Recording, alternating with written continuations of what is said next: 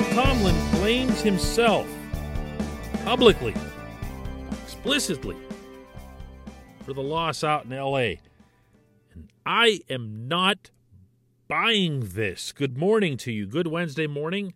I'm Dejan Kovacevic of DK Pittsburgh Sports, and this is Daily Shot of Steelers. It comes your way bright and early every weekday if you're into hockey and or baseball.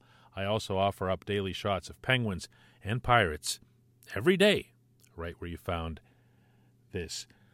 In Tomlin's weekly press conference, he offered an unusual and specific self-critique of the 41-37 loss to the Chargers. And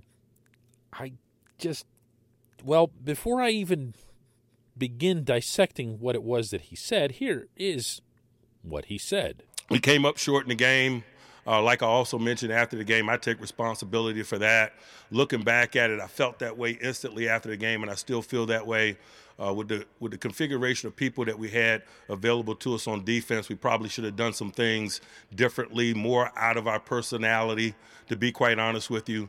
Drawing inside the lines when you got significant people missing kind of at every level, we weren't able to be as good as we desired to be and win those moments versus a well-balanced group like that. We weren't good enough to keep the quarterback in the pocket with our four-man rush. Under normal circumstances, our four-man rush probably is good enough to keep quarterbacks in the pocket. Buffalo, for example. It was not good enough in those circumstances with some of the people that we were missing. Not only Watt, but Loudermilk has given us good quality reps in recent weeks, and so I thought that was a factor in the game. We were less aggressive in maybe some of our blitz game. We felt like we needed 7 people in coverage, and so we didn't get after them as much as we would like. Some of those things. It was just it was one of those games. It was something to learn from, particularly from a coach's perspective, and we will. Okay, so sticking with the defense here, since that was obviously most of his focus there, if I hear this correctly, Tomlin is saying that it's his fault that the team entered the game with a scheme that was too similar to the one that was deployed in Buffalo, where they just put down 4 guys on the line and said, you get everything done, and we're going to put 7 guys in coverage to make sure that this guy can't pass, meaning Justin Herbert. And that didn't work because they don't have very many players left. And then there was no adjustment, and then they lost and gave up a zillion points and wasted what would have been the single biggest comeback victory in franchise history because the head coach? Okay. Well, at another point of the press conference, the much touchier subject, at least by all appearances, was failing to give the ball to Najee Harris inside the 5-yard line, and instead trying all kinds of ridiculous Matt Canada frivolity and getting shut down. On this one, Tomlin was not at all reflective in any way, just wanted nothing to do with the subject. But he did acknowledge that he gets involved in the offense, and he doesn't make just suggestions. He will order a play. So he, in essence, also took blame for some of the offensive schematics that have been called into question about this game. All right.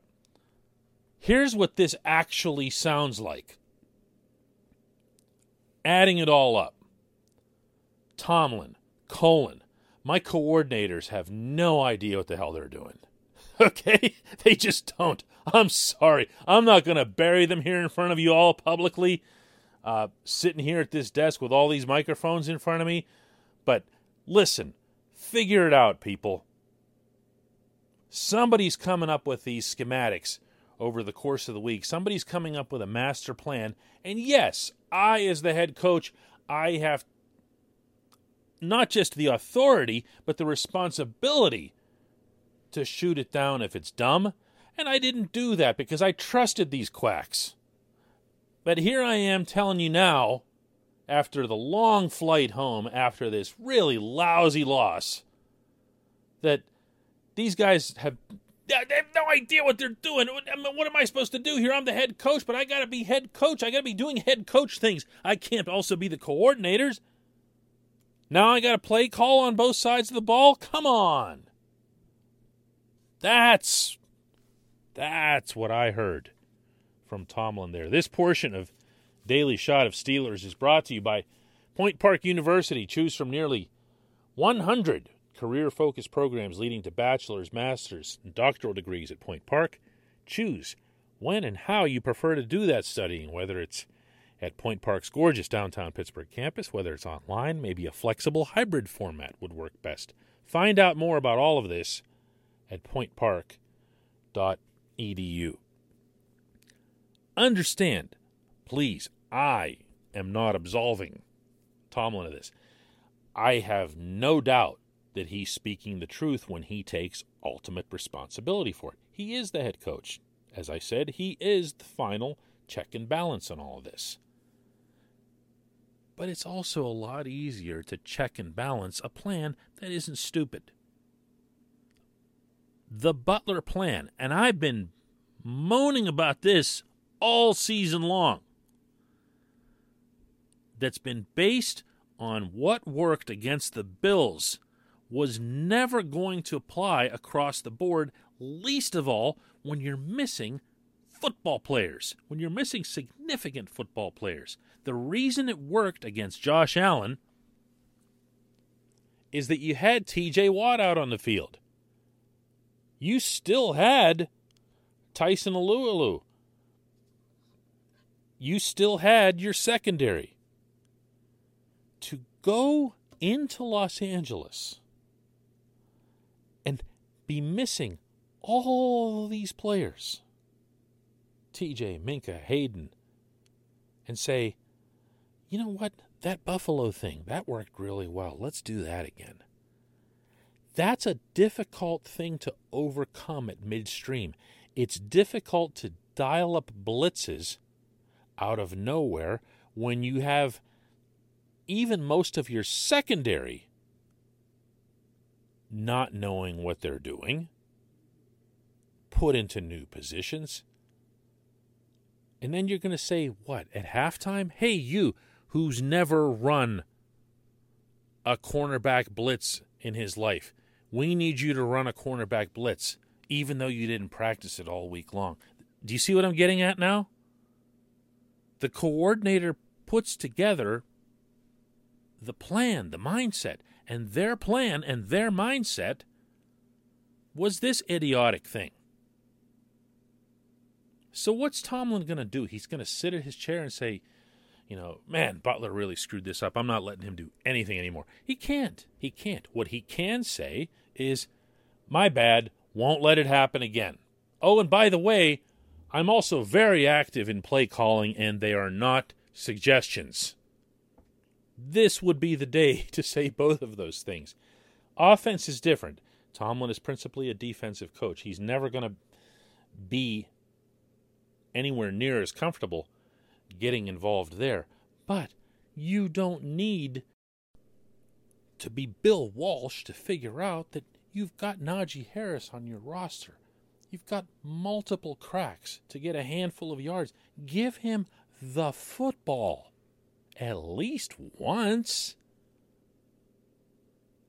Take the coordinator's keys away when you get into these situations and say, my man, nobody cares how clever you are. Nobody cares if you get an attaboy on this play. All anybody cares about is the 6 points, all right? If you hand the ball to 22 and he scores a touchdown, and it makes you feel better if we walk over and pat you on the head or something, we'll do that. But what matters is the touchdown here. That I could be overreading all this, but and for the third time now, I'm not absolving Tomlin. I'm just trying to understand and possibly even explain what it was that he was really getting at yesterday. When we come back, just one question.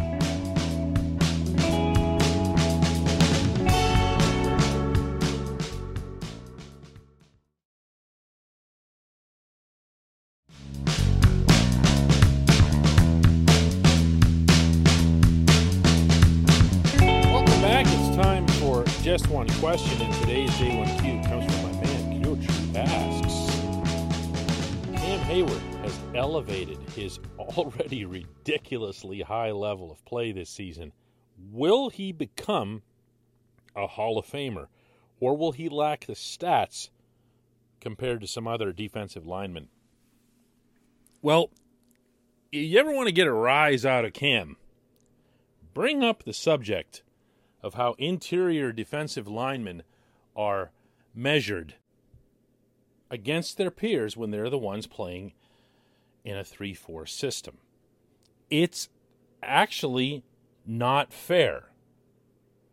In the more conventional, more common 4-3 alignment, the interior defensive tackles are expected to have greater pressure on the quarterback to get to the backfield more often. If you want to think of a good example of that in recent history, it's the Bengals when they had Geno Atkins and Carlos Dunlap coming at you from the middle. Those guys were putting up monster numbers because other things were happening on the outside, on the fringes, and they were the ones that, had to go and wreak havoc from within. The numbers, again, were expected. They're not really in a 3-4. Cam is making them happen this year with almost no support. And I'm not even being mean when I say that. Watch the film of Chris Wormley and Isaiah Buggs and some of these other guys getting steamrollered up front. Teams are finding a way to key on Cam, a double, even triple him. They even tripled him at times in L.A.